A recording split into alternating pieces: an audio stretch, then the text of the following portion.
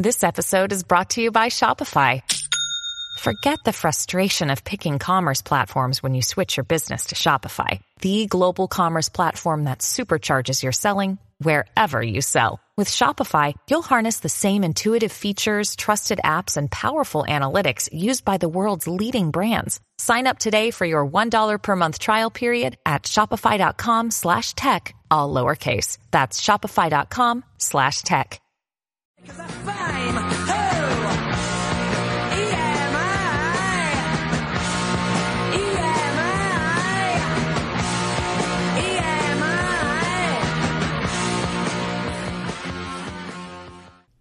Hello, welcome to Intellicast. This is Season 4, Episode 42, our next to last episode of the season.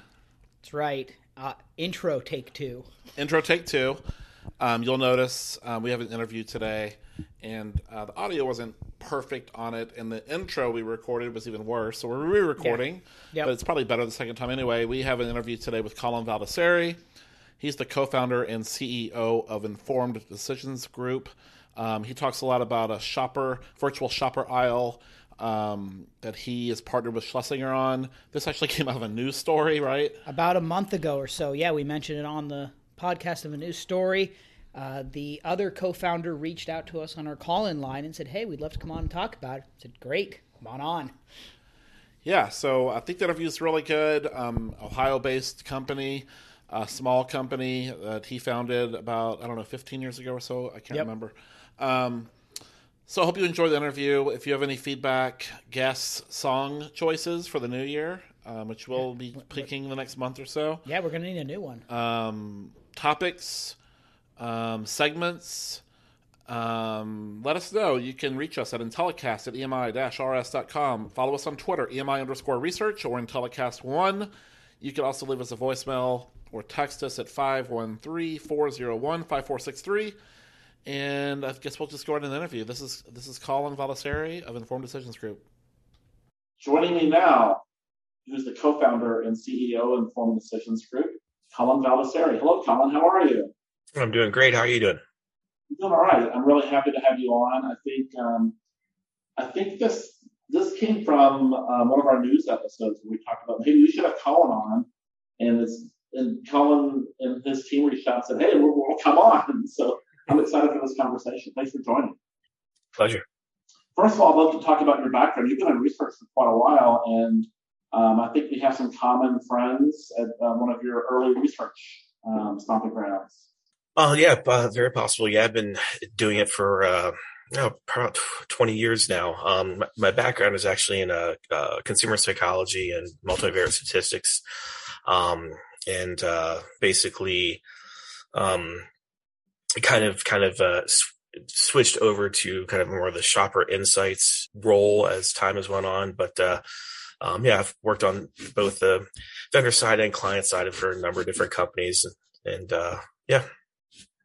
And I think you're a fellow Ohioan living in the exact opposite part of the state, though, right? Yep, from Cleveland, Ohio. Yep.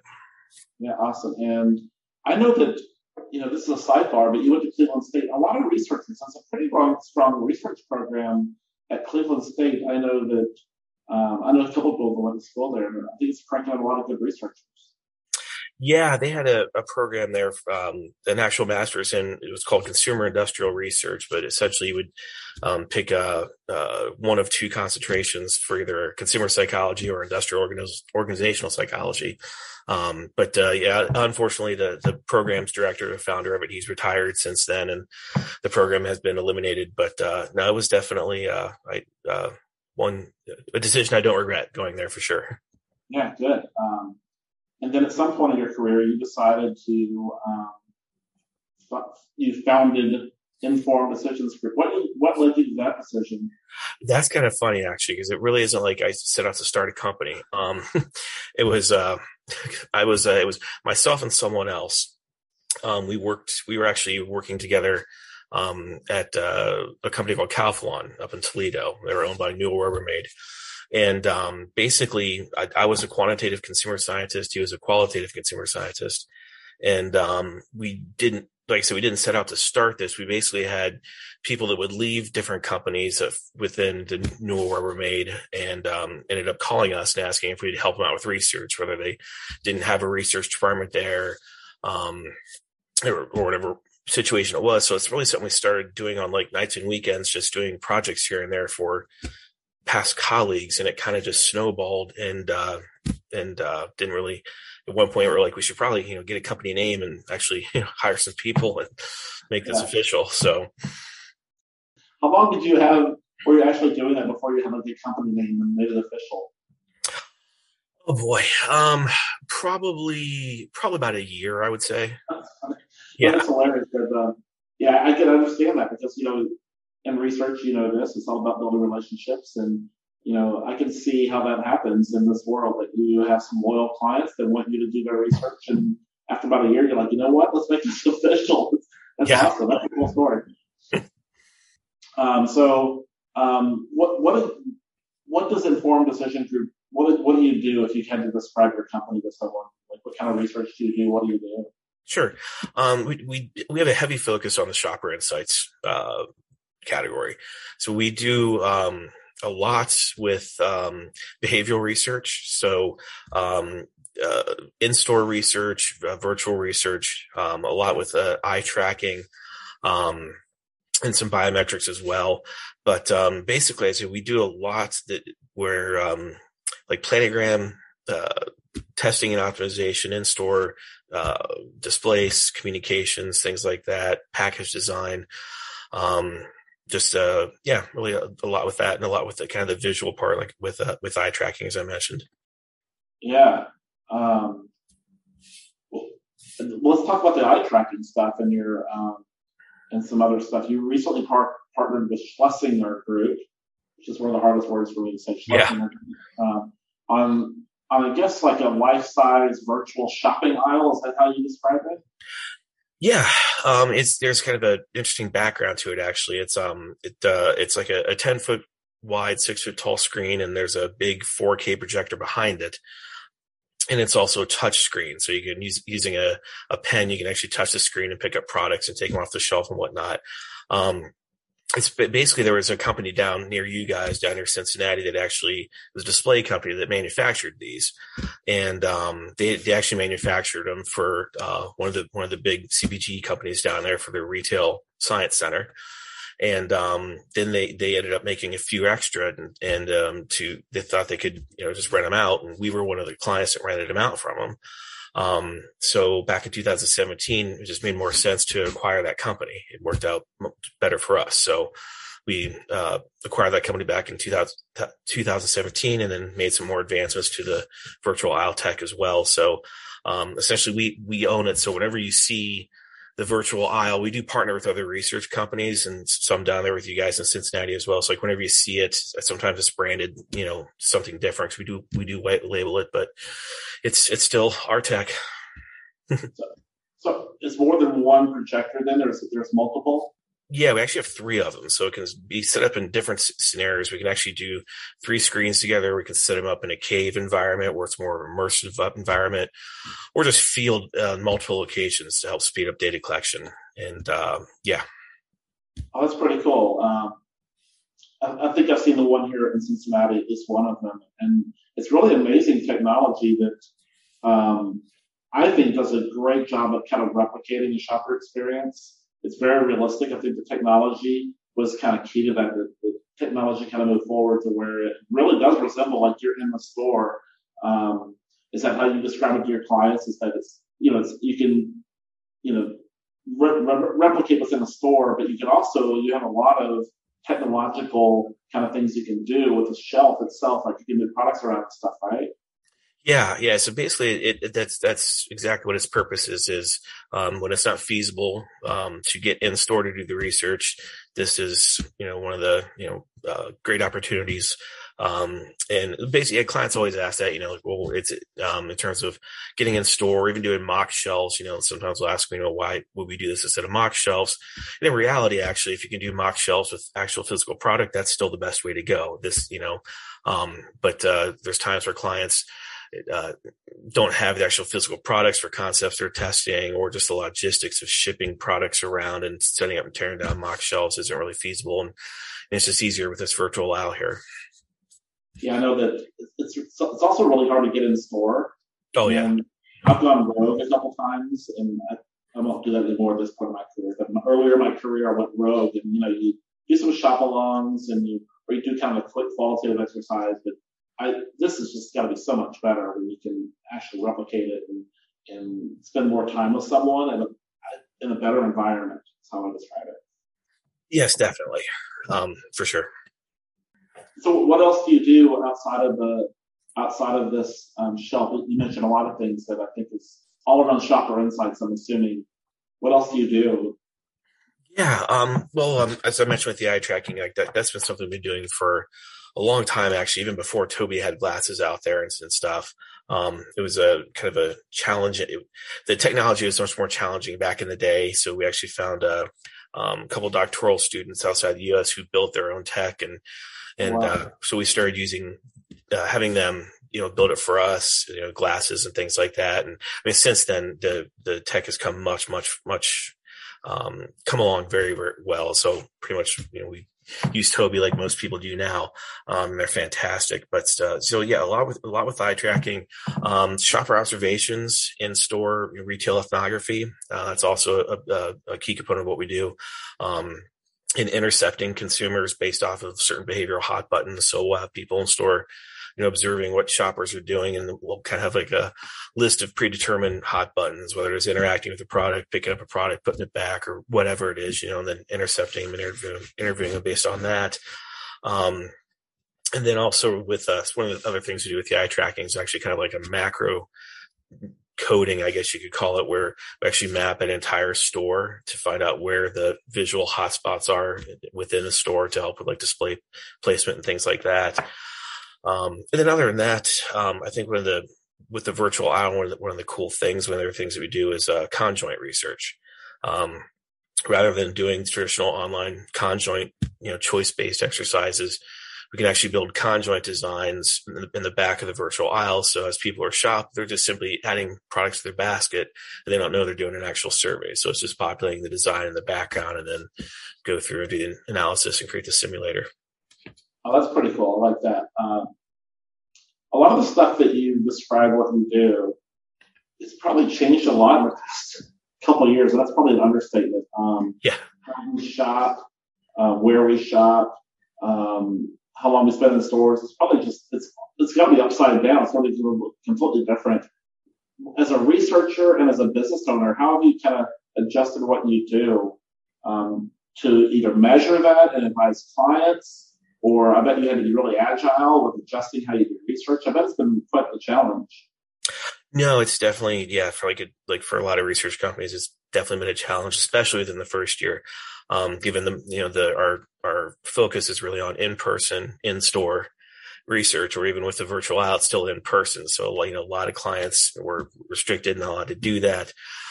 And even the little things that people don't think of is like when you wear eye tracking glasses, if you have a mask underneath of it, it fogs the glasses up like crazy. So it's like we had to come up with one of the guys that works here. He actually came up with this cool trick using Band-Aids that fixed that. Wow.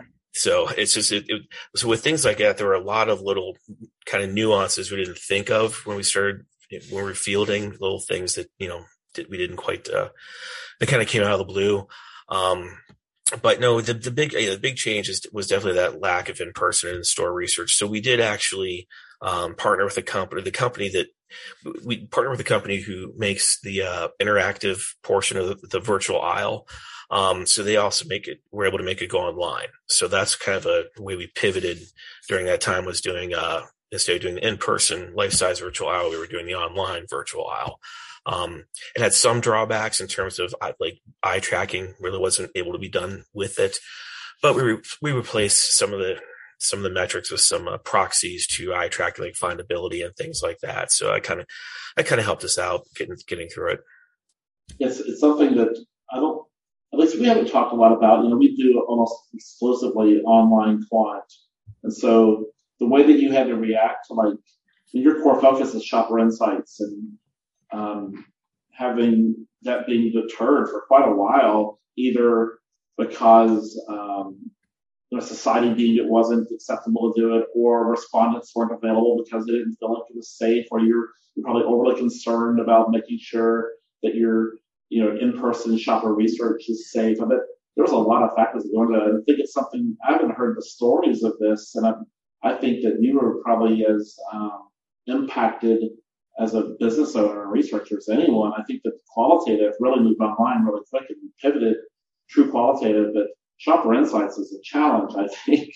Yeah. It was kind of funny. It was me and the other partner here. We were actually right before things got locked down and stuff. I think it was in March. We were actually doing an in-store project out in Sacramento, and we were in a Walmart, and I don't really keep up with the news, but we really had no idea what's going on. There's just people coming in and buying all the toilet paper. We're watching this happen while we're doing shopper observations and interviews. And, I was like, what is going on? And I really didn't think much about it. And we got back, and it was like a few days later, all of a sudden, things locked down, and, it was crazy.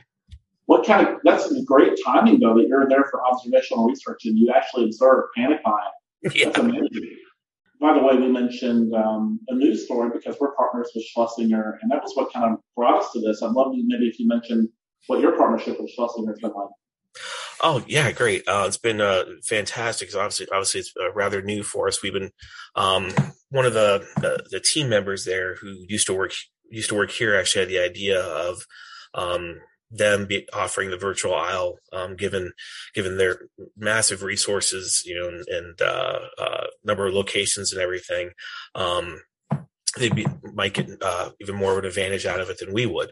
So it's something we worked on. I don't know, probably I want to say 2-3 months or so in terms of just logistics and training and the legal stuff.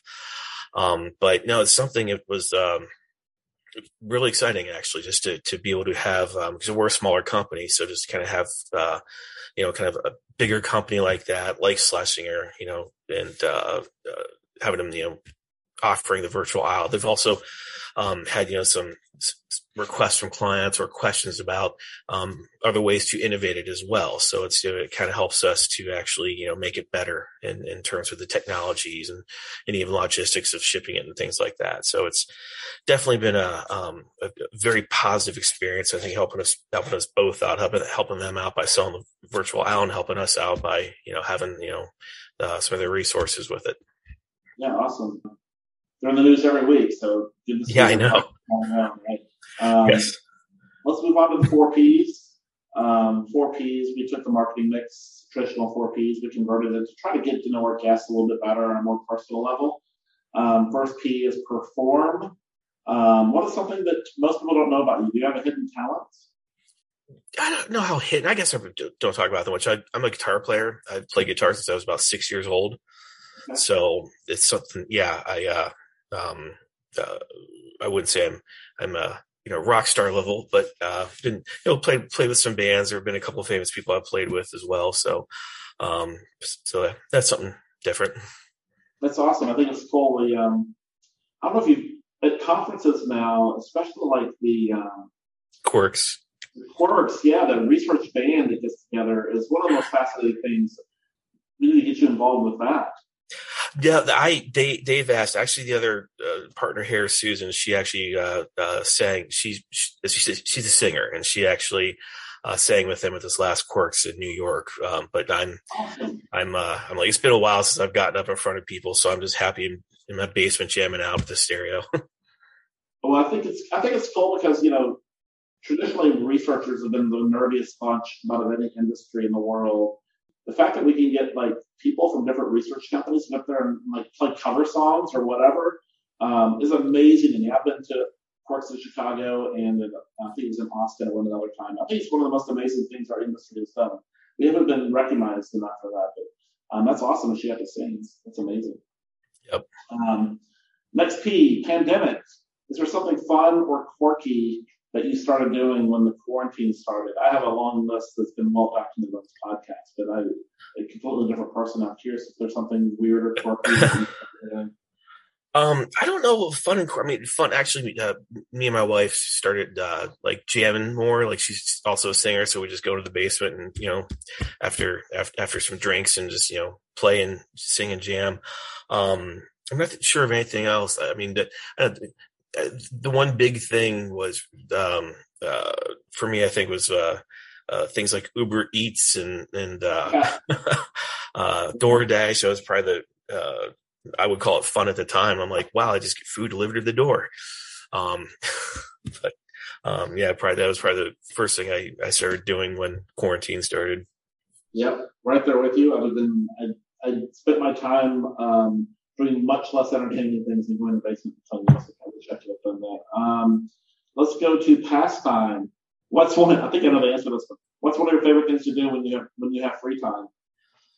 As I mentioned, guitar. That would be I don't do it enough anymore. That's actually I have a couple of them in my office here, and years ago I used to just literally turn around in my chair, put on guitar, and just play it throughout the day. It was a regular thing I would do, and now it's just no time for it. So when I do have free time and nothing to stress over, I'll pick up the guitar and get reminded of how out of practice I am. Well, that's awesome. It seems like a great passion. I bet it's really soothing and it balances out the stress of being a researcher as well. So how can people reach out to you if they have questions about Informed Decisions Group or you personally? How can people reach you? We have our website, obviously, www.idg-consulting.com. We're on LinkedIn as well. You can reach out to my email, which is, it's a long one, cvaldesari@idg-consulting.com. I won't even bother spelling it because it's too long. But yes, or also Susan Johnston, one of the other owners here as well. And hers is sjohnston@idg-consulting.com. Awesome. We'll be sure to put both of those in our show notes so people can click on. Yeah, so thank you for your time. It was great to hear about that. It's a part of research that I don't get to talk about very much, so I learn something every time. So appreciate your time and thanks a lot. Thank you.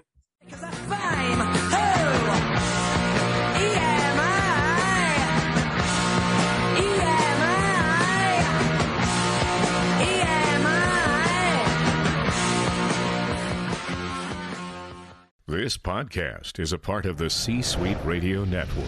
For more top business podcasts, visit c-suiteradio.com.